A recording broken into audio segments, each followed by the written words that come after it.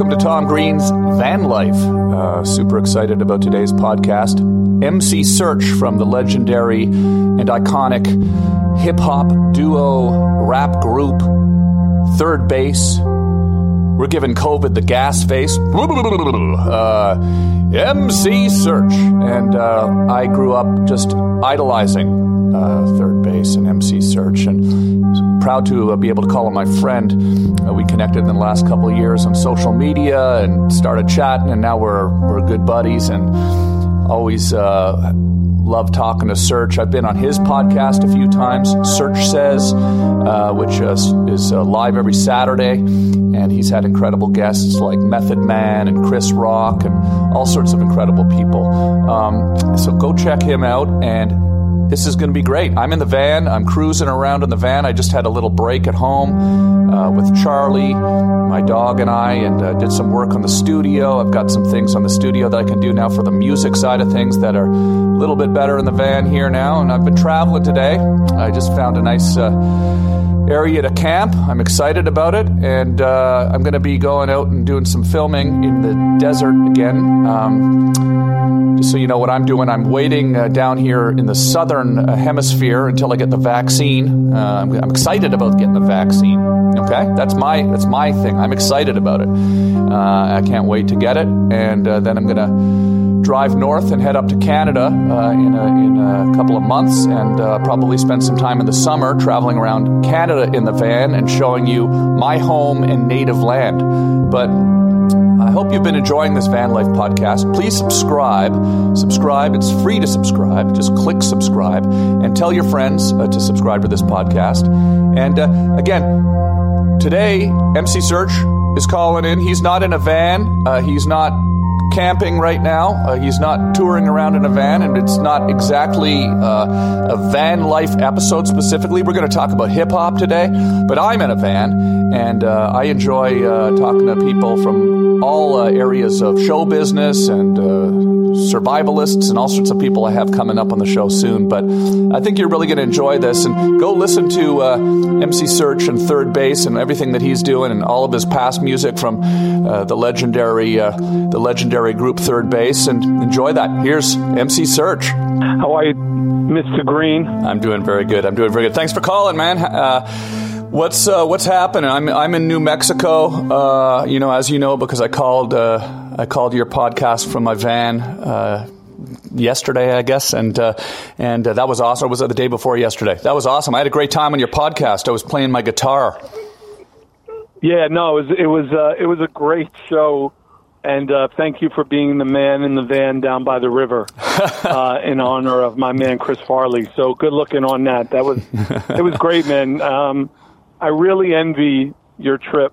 It's something that I've wanted to do personally, and even before COVID, I was always telling my bride, look, that's how I want my life to be. Is, when I get the opportunity to spike the ball, I just want to get a really, really cool, slick RV and just travel the country. And she was like, yeah, nah, I'm not that chick. Like, I'm a girl from Queens, and nah, I'm not that chick. But she saw your van, and then she was like, ooh, this is nice. Yeah. And my wife has a tendency of saying no to things until she sees them. And then she's like, oh, wait a minute, I can do this. But I think in this case, the RV life, even though she might have liked yours, is just not her steed at all. Yeah. Well, it's definitely, I'm definitely camping. It's not like a luxurious existence out here. It's cold at night. It's, you're often not really able to shower effectively. I have a shower, but when it gets real cold, that's not too pleasant because the shower's outdoors on the back of the van and all that. So I'm going to be driving south and getting down maybe into southern Arizona or Texas and trying to warm up a little bit. It's getting cold up here in New Mexico. But listen, I appreciate you watching all my videos on the road too. We've been talking a lot since I got into this, we were chatting before I even got the van. I said, Serch, I think I'm getting a van, and I'm going to go out and I'm going to shoot videos for my YouTube channel and do my podcast in the van. I got my studio in the van. I'm making beats in the van. It's pretty dope. It's a lot of fun. Actually, the plan was, if I remember, because I told you my father is in Montana, and I had said to you, if you're planning to go to visit your parents in Canada and you were going to shoot through Montana, I was actually going to meet you in Montana and make a record with you in Montana while I visited my father. Man, and yeah. You were like, yeah, nah, I'm not getting anywhere near human beings because of COVID. You basically shut that down real quick. But then also the fires happened, and I don't think you actually wound up going north. Yeah, I didn't end up going north. Well, I don't know if I didn't realize you really wanted to make a record. I mean, if you wanted to make a record, I'd probably get near some people with COVID just to make a record with you, man. I would take that risk, but we'll do it. Let's do it when this COVID thing ends in a few months, man. It's going to be a lot more fun, RVing and vanning around because, I look at it like it'll be nice to be able to go out to the campsite, get out into nature, but then stop at a nice steakhouse, right? That'll be good too, I would not be mad at that. Like, I have no problem roughing it as long as at the end of the roughing it, there's a 5-star something. Yeah, exactly. Roughing it and then go to the Bull and Bear or go to the Ritz-Carlton to the spa. Exactly. Like, unrough it. Exactly. You know what I'm saying? Like, there has to be a balance.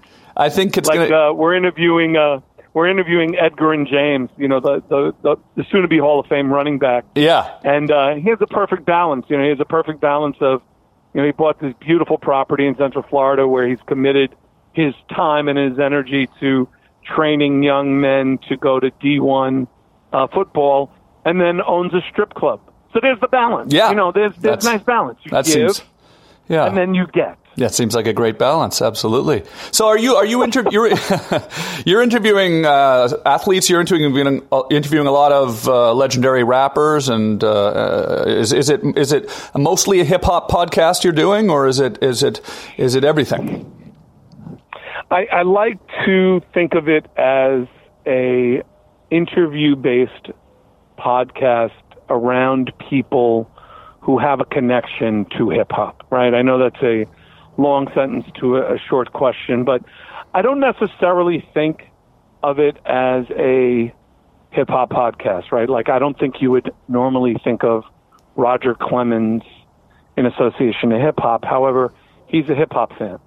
I don't think you would associate a John Cryer, the actor, to hip-hop, but he's a hip-hop fan. So I tend, and even with you, when you were on the show, people were like, oh, fuck, what? Tom Green fucking loves hip-hop? It's crazy.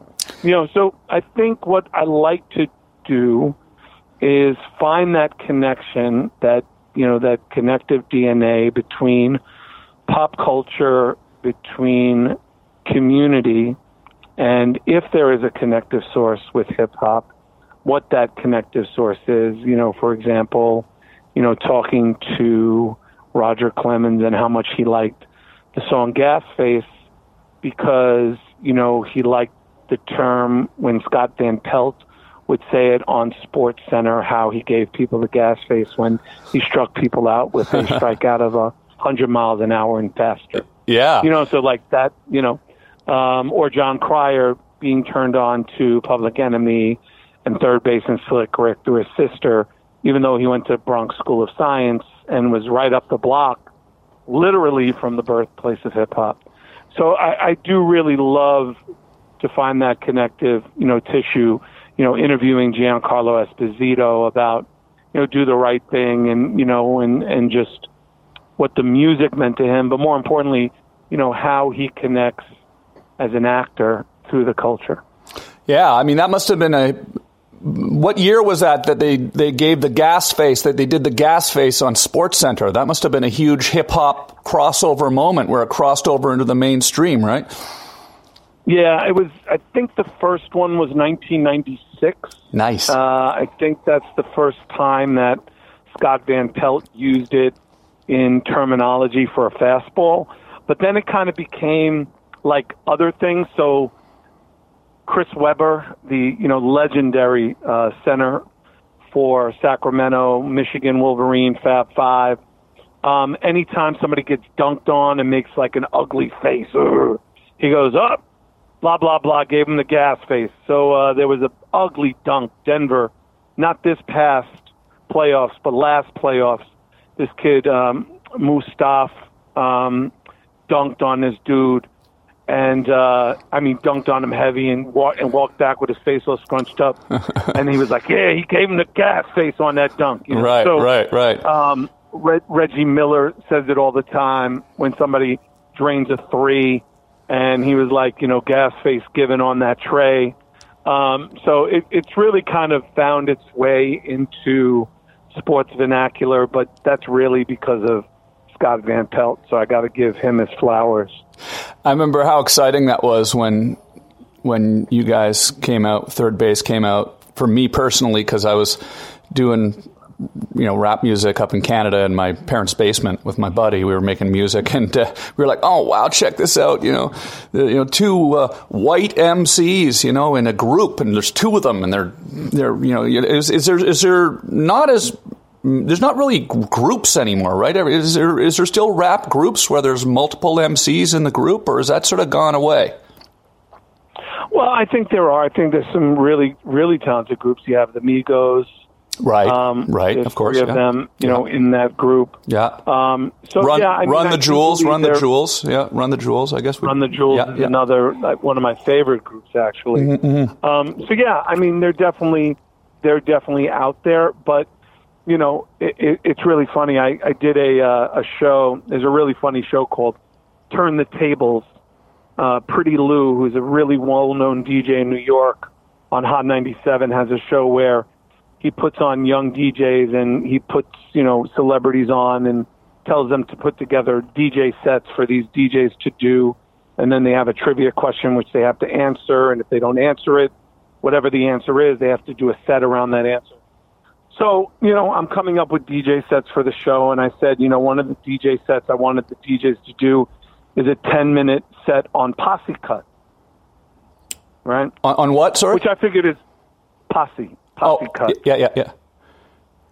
Which you know what that is, right? A posse cut? I don't think I do, actually. No. See, this is what's fucking crazy to me. This is the most obvious. So, posse cuts. I'm Canadian, It's like, I understand. I'm so sorry to hear that. But just so you know, it's me, it's not you. So, posse cuts are like Scenario. Yeah, sure. Or Live at the Barbecue. Yeah. Or Back to the Grill Again. Or, okay. Songs that have other artists from other groups. Right. Okay. Yeah, I just hadn't heard that term before. So if I would have just said that, other artists from, do a DJ set of songs with other artists from other groups, this DJ would not have been thrown. Yeah. Everyone and their mother, when I said posse cuts, they were like, what the fuck is he talking about? He's 1,000 years old. Right. Well, I've never heard that term in their life. So who would be your number one posse cut right now if you were to put together your version of Scenario?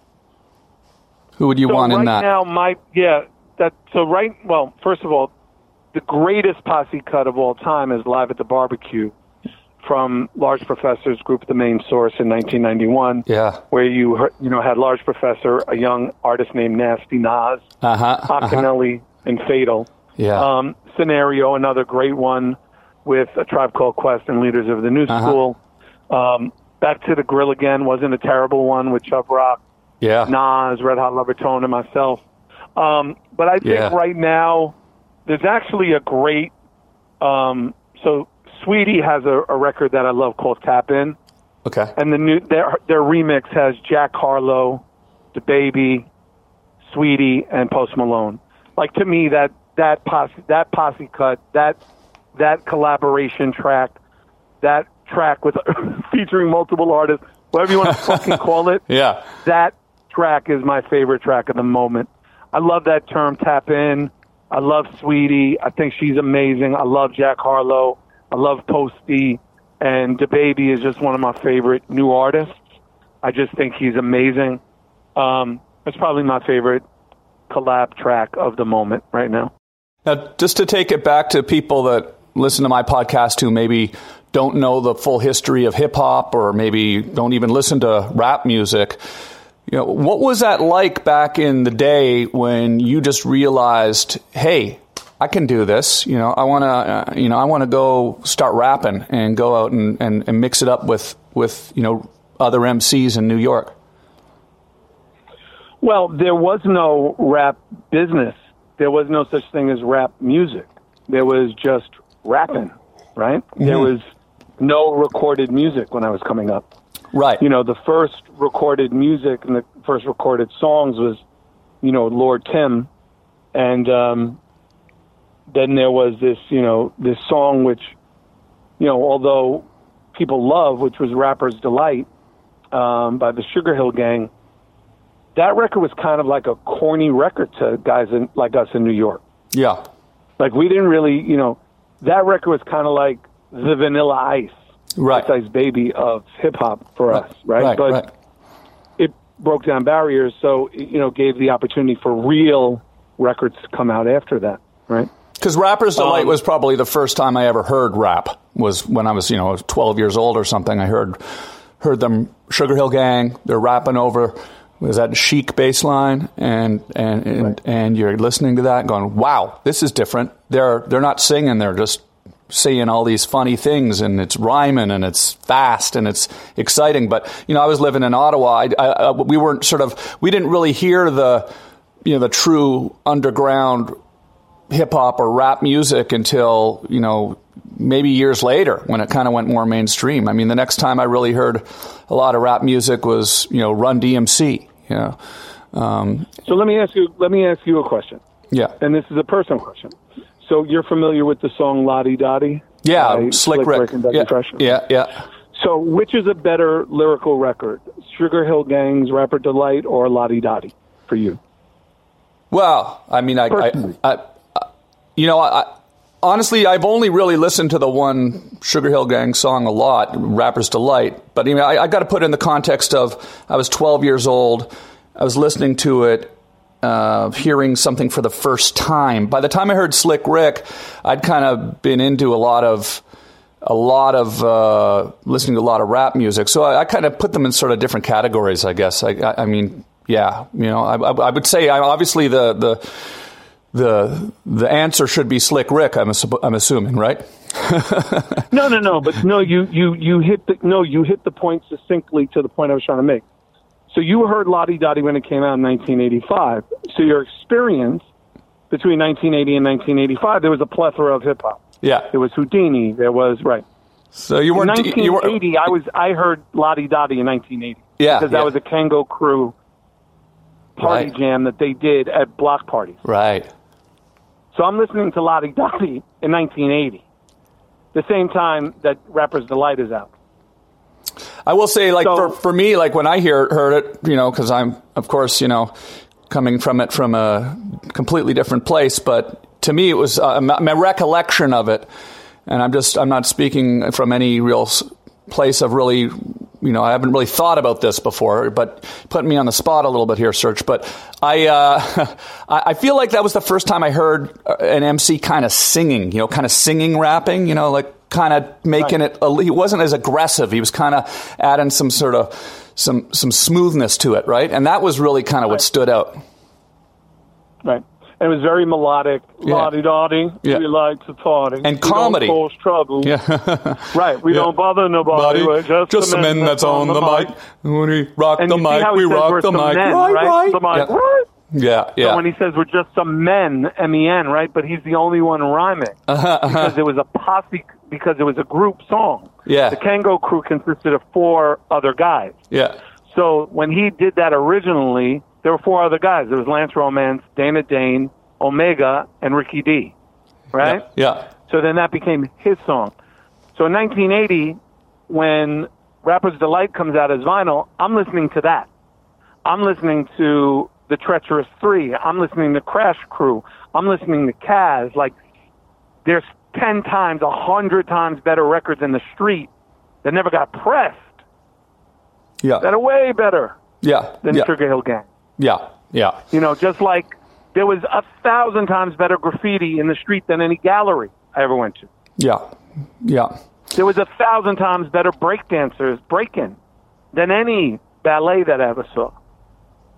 Is there is it fair to say that in many ways a lot of early MCs kind of didn't really get their fair due, in the sense that, it overturned fast, new people came along, built on what they did, and then they didn't actually get to enjoy the fruits of having invented this kind of music? Oh, absolutely. And I mean, that goes back to Coco LaRock, who's the first MC in the culture. It goes to Grand Wizard Theodore. It even goes in a lot of ways to Kool Herc himself. I don't think pioneers ever reap the benefit of what they do. I think certainly, and again, not to blow smoke up your ass or put marshmallows on your hat, I think what you did was leaps and bounds beyond what even, an Eric Andre or a lot of these other shows on Vice are doing now. You were certainly a pioneer. I mean, what you did in terms of an ECV knocking off stuff in a garage in a grocery store. I mean, Borat did that 10 years later, and all of a sudden he's a genius because he's on roller skates in an antique store in Alabama. So I don't think pioneers ever get their flowers or their just due. However, culturally, the significance of what they do propels things forward. So if you did not do what you did, there wouldn't be an Eric Andre. There would not be those Fuck That's Delicious shows. Yeah. There wouldn't be any of those programming because there needed to be proof of product. Yeah, you were that proof. I mean, I feel fortunate because, I did do pretty well. It's not like, when the show came out, I got to do some films. I'm still doing, stand up. I'm doing lots of stuff, and I actually have done all right. I'm not bitter about, the fact that other people have done similar things to me. But what I'm kind of more getting at is, there are people that actually invented a genre that may not actually have achieved any monetary success from it. I've sometimes thought, do you ever think it's an idea to, maybe with the amount of money that comes into the rap music game, that there could be some sort of a fund put together by all the top MCs? Everybody pays into it a small, comparative to what they're the multi-billion dollar industry. Maybe throw a few $1,000,000 in there and then let it accrue some interest and pay out some residuals to the people that invented the music that maybe aren't doing so well right now. So one of the things that's happening right now, and a guy named Rocky Bucano in the Bronx is doing that, is he's building the Universal Hip Hop Museum, which is a funded program in the Bronx that is not only a museum and kind of carries the archives of the culture, but there are apartments that have been for life allocated to the founders of the culture. Yeah. So they never have to worry about their rent, ever. That's amazing. Kool Herc, Theodore, Coco LaRock, so again, it's a small step. Jay-Z had a line in a record. He said, "I'm charging motherfuckers for what they did to the Cold Crush." And I interviewed Kaz for this podcast that we're doing on Big Daddy Kane, and he jokingly he doesn't say it in the podcast with Kane, but he said it off the air. He said, all Jay-Z would have had to do is just give us, 3.003% on that record. Mm-hmm. Mm-hmm. And, my man, one of my friends would have been able to pay their hospital bills and probably not die. You know what I'm saying? So, yeah, it would be, I couldn't agree with you more that, there are an elite few, the top 3% of the guys in this business who are, the Dr. Dre's, the Jay-Z's, the Nas's, the Swiss Beats, these guys who are 100 millionaires could easily form that. But Rocky Bucano took it upon himself and the state of New York to build the Hip Hop Universal Museum, this great, amazing place in the birthplace of hip-hop to archive it and give hip-hop its opportunity to support those in need. That's amazing. Yeah. It's interesting. I remember, like, when I was a kid, I mean, the word hip-hop wasn't even something I'd heard before. And now it's, you know, equivalent to hearing, like, you've got the blues, you've got jazz, you've got rock and roll, you've got hip-hop. It's amazing that in our lifetime, an entire genre of music was invented that is, you know, tantamount to jazz or any other legitimate, real genre, right? Isn't that amazing that we witnessed that? It's incredible that, you know, I mean, look, when you think about, like, take rhythm and blues, and you take soul music, and you take Robert Johnson, and you take Ma Bell, and you take all of these people from the Delta blues in Louisiana, and, you know, there was an ethos of music that started from somewhere, right? And then it became something, right? It became a culture. It became a musical genre. That these DJs, these Caribbean DJs who took records and boomboxes and speaker systems and amps and plugged them into light poles and started an entire culture of art, dance, which is now going to be, breaking is officially going to be an Olympic sport in 2024 in the Olympics. Yeah. DJing, which is its own, not only culture, but genre of music. Obviously, rapping, we know where that is. Graffiti, some of the biggest pieces in the world that have been sold. Banksy, Futura, Sentu, Cope. I mean, they are selling pieces in France for millions of dollars. Yeah. I mean, you know, we have created a genre of music, and the appreciation of the genre just continues to grow. And, you know, as of today, rap music is the largest genre of listened to music in the world. So when you were starting out, how old were you when you started rapping? You're a teenager, right? 12. 12. I was 12 years old. Not even a teenager. And then even going a little further, once things blew up and Third Base had, you know, hit records, and it was still early days, really, in rap music. I mean, it wasn't, you know, when Third Base blew up, it wasn't the very first wave, but it was, compared to now, it was early days, right? Did you think at that time, like, did you anticipate or predict that rap music would come this far, as Biggie Smalls said? Yeah, I did. I just didn't think there would be room for 40-year-old rappers. Yeah. 45-year-old rappers. Uh-huh. My personal plan always was I would rhyme till I'm 25 and then become an executive. Uh-huh. Maybe 28. Uh-huh. 28 was over the hill. Yeah, yeah. But 28, that's crazy. You know, I need to have a record label. I need to be an executive, you know. And I had Searchlight, you know, music when Nas and OC came out, and I was 24. So 25, I was already thinking about hanging up the microphone. And, you know, and then I formed a group called Nonfiction, Phil Bill, and signed to Geffen, and I was 26. And, you know, then I started working with Mark Echo and getting into, you know, Echo Unlimited and doing promotion and marketing. So for me, I was already starting to transition out. But I had this drive about me where I was like, what am I going to do? Like, I love rhyming, but nobody wants to see, like, an old 28-year-old guy on stage. You know? An old 28-year-old guy, yeah.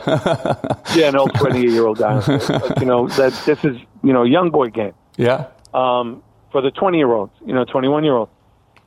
You know, fast forward, you got to run the jewels on stage. You got, you know, obviously Jay, you've got Nas, you've got, you know, Ice Cube, you've got even these tours that go out now with Too Short and House of Pain and, you know, Ice Cube and Snoop, you know, and these shows are selling out arenas.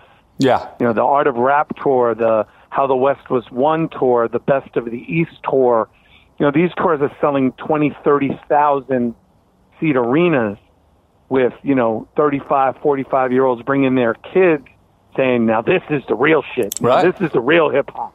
All that other shit you're listening to is trash.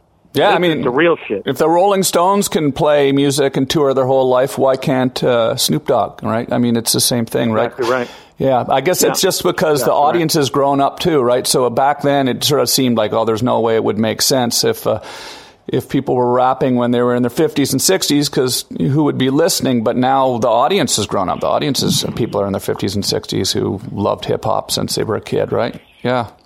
Yeah, and that's exactly right. But not only that, you know, there was a report that said that, you know, 98% of people, once they turn 30, 31, 32, they stop looking for new music. Yeah. Less than 2% of the population, once they go over 30, start looking for new music. So whatever you're listening to between 18 and 30, well, you're taking that with you into your 30, 35, 40, 50. So, you know, for the 30-year-olds that I grew up with, you know, they kind of stopped at Wu-Tang, ODB, Nas, Missy Elliott, Aaliyah, TLC, you know, Method Man, Redman, you know, Biggie, you know, that was their J-Rue, you know, that was their music, right? Mm-hmm. So, you know, and then you fast forward to the 90s and the early 2000s, you have 30-year-olds that stopped at the Hot Boys, Juvenile, Lil Wayne, you know, 50 Cent, Eminem, you know, and then you fast forward again, you know, and now you got Drake, you got, you know, J. Cole, you got Kendrick,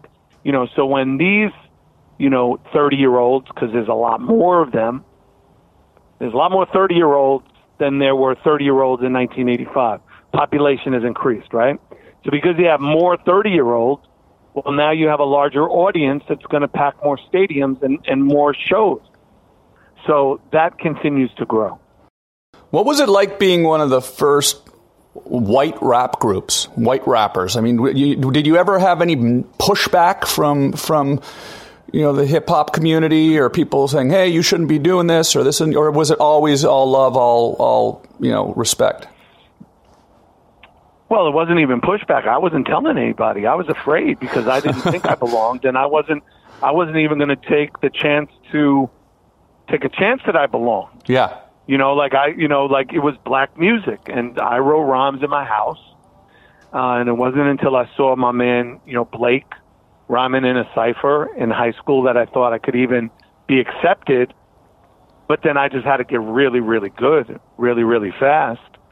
And when I had to make the decision whether to go to college or be a rapper, and my mom said, "What do you mean? You're going to wrap gifts at Sears? Like, what do you mean rapper? You're going to wrap gifts at Macy's? Like, what is this rapper shit?" Yeah. You know, and I explained it to her, like, it wasn't even about, like, being a white guy. In fact, I would do shows where I would play into that.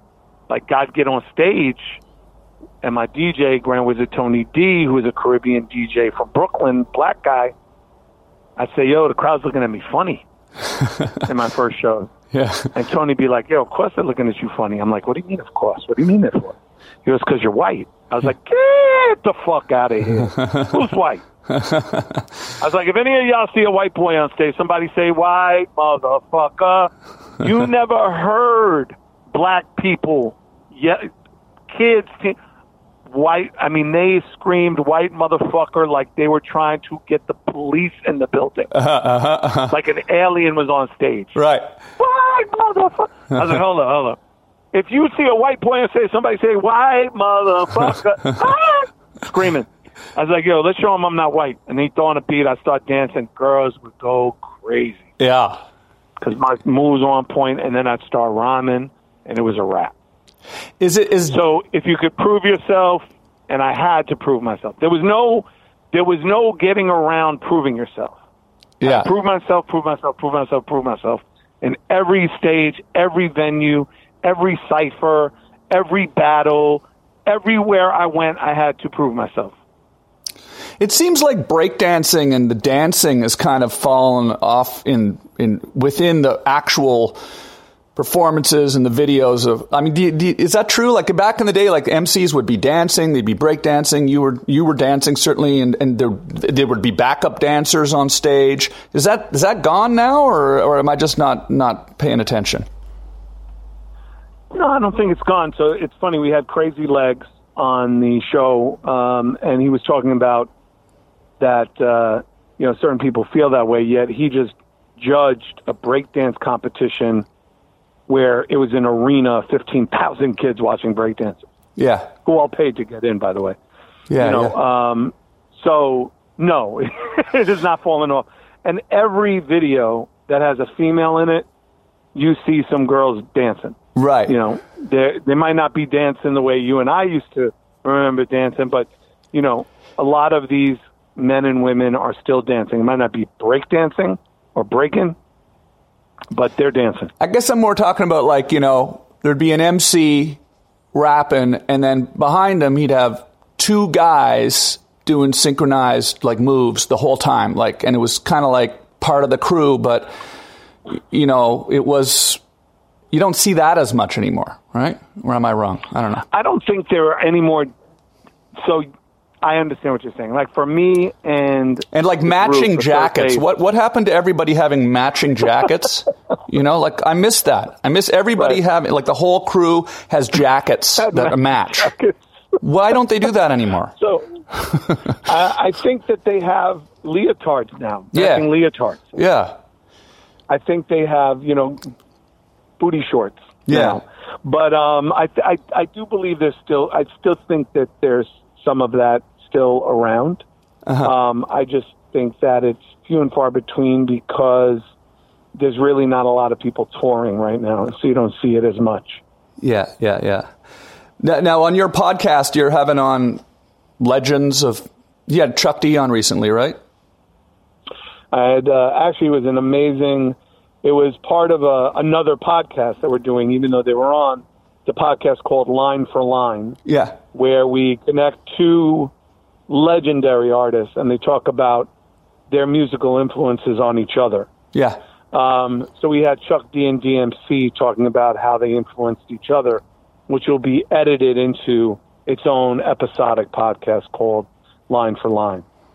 How much do all the, MCs in New York from, past, present, actually encounter each other? If it wasn't for your podcast, would people see each other around, or is it just kind of, that's what's cool. That's what I find I love about podcasting. It gives you an excuse to call up people you respect and admire and talk to them like we're doing right now. It's amazing to me to just be able to talk to you, but I mean, is that fair to say that people just sort of is there a community of old school rappers where everyone's kind of hanging out and getting together and chatting, or is it not really kind of like that?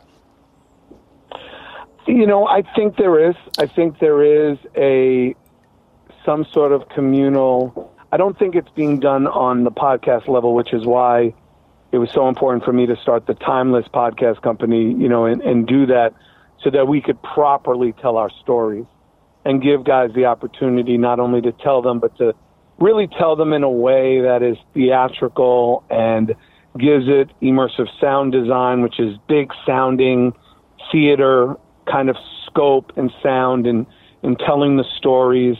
And I'm not really sure if it's being orchestrated in a way where, like you said, it's just not in front of people. And I want it to be in front of people. I think it's too important to give these artists the opportunity to tell their stories in a way that is really monumental, that is almost our own version of Mount Rushmore, right? But to do it through podcasting and do it through streaming, but not it just be a flat audio experience, but really an immersive sound design experience where you almost feel the environment around the conversation being had. Yeah. What MC or artist would you like to interview the most that you haven't had a chance to interview yet? Rakim. Oh yeah. Yeah. Goes without saying. Rakim. Yeah. Have you reached out? He's my favorite rapper of all time. Yeah. He was a pioneer himself, right? He kind of invented he sort of changed the style up a bit, made it smooth and changed the rhythm of it. When I heard Kane talking about on his podcast, we did this first season called the Did I Ever Tell You the One About podcast? And the first season of the Did I Ever Tell You the One About podcast is Did I Ever Tell You the One About Big Daddy Kane. He talks about when he first heard Kaz, Grandmaster Kaz, from the Cold Crush rhyme independently, he threw away every rhyme book he ever had. Like, he was like, oh, everything I'm doing in my life is wrong. That's what Kane said when he heard Kaz rhyme. Mm-hmm. Well, that's what happened to me. When I heard Eric V for president, and I heard, you know, I came in the door, I said it before, never let the mic magnetize me no more, but inspire me, invite me to rhyme. Can't hold it back. I'm looking for the line, taking off my coat, clearing my throat. The rhyme will be kicking in until I hit my last note. And then he said, yo, scream I'm lazy, you must be crazy. Thought I was a donut, you tried to glaze me. Every rhyme book got tossed in the trash, and I was like, okay, everything I'm doing in my life is wrong. Uh-huh. You know, and then he got even the next record, you know, check out my melody. I put 7 MCs, put them in a line. That's 7 more brothers think they can rhyme. Well, it'll take 7 more before I go for mine. That's 21 MCs ate up at the same time. Easy does it, do it easy. That's how I'm doing. Like, oh, my God. Like, I'll never be able to rhyme like this. And then he wrote, and then Rakim wrote the most, to me, the most perfect rap record ever written, which is I Ain't No Joke. Yeah.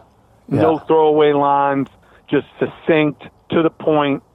I ain't no joke. I used to let the mic smoke. Now slam on it done. Make sure it's broke when I'm gone and when it gets on, because I won't let nobody mess up or press up the scene I set. I like to stand in the crowd and watch people wonder, damn, but think about it. Then you'll understand I'm just an addict, addicted to music. Maybe it's a habit. I've got to use it. Even if it's jazz or the quiet storm, I hook a beat up, convert it into hip-hop form, write a rhyme and graffiti in. Every show you see me in, deep concentration, because I'm no comedian. I was like,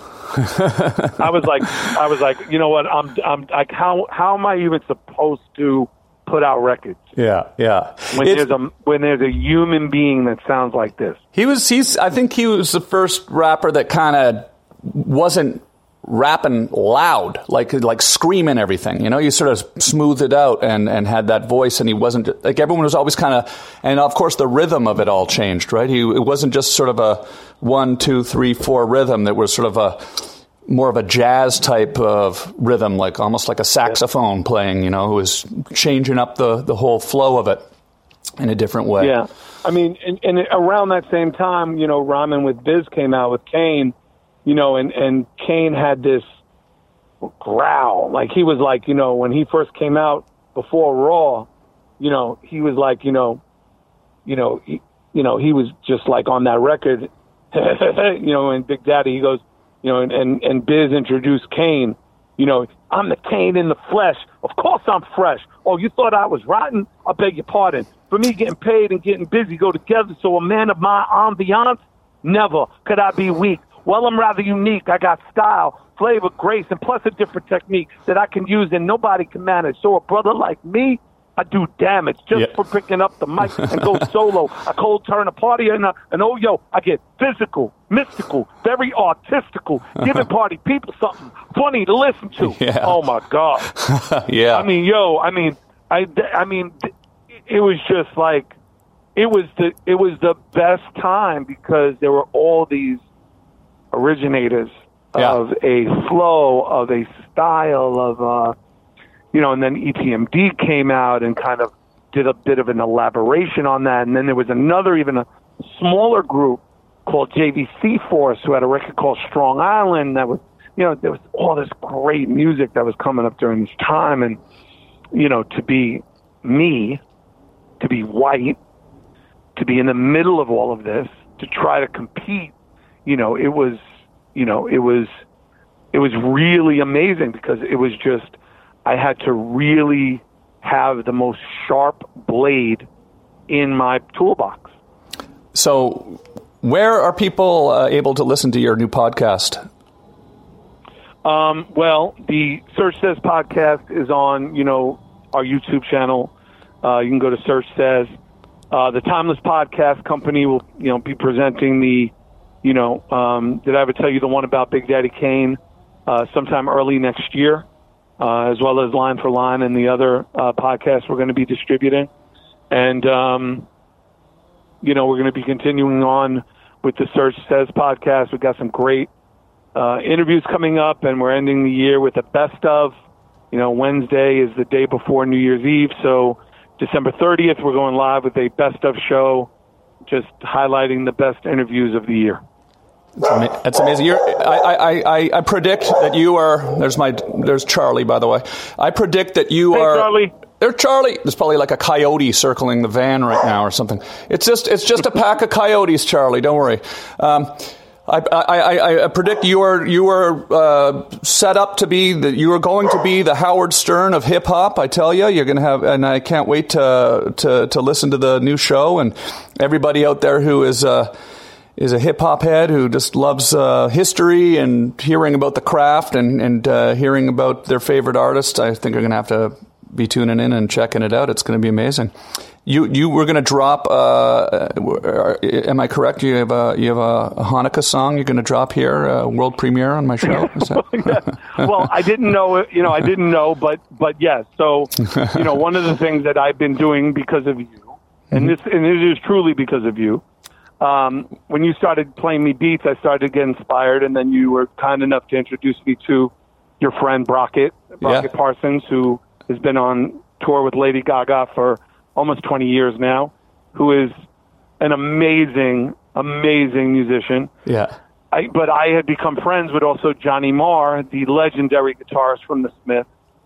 And we were trying to figure out, can we make music together and yada, yada, yada. And my friend Brett Epignazer, who produced Poison for Belle Biv DeVoe and, Crazy Town and Butterfly, that hit song. And, we all just kind of came together and we were like, you know what? There are just not any cool Hanukkah songs. Let's just make a cool Hanukkah song. Yeah. So we decided to make one as part of our new group called the Co-Defendants, COE, Culture Over Everything. So Co-Defendants, it's me, Johnny Marr, Brockett the Rocket.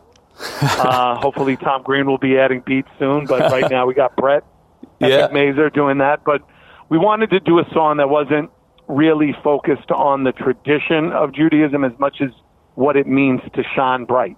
Yeah. To really be a tribe, for all of us to be members of a singular tribe for this next 8 days, to reflect on what we have together as people and to enjoy the holiday together, to celebrate together, and more importantly, to shine bright together. So that's this song, Shine Bright by the Co-Defendants.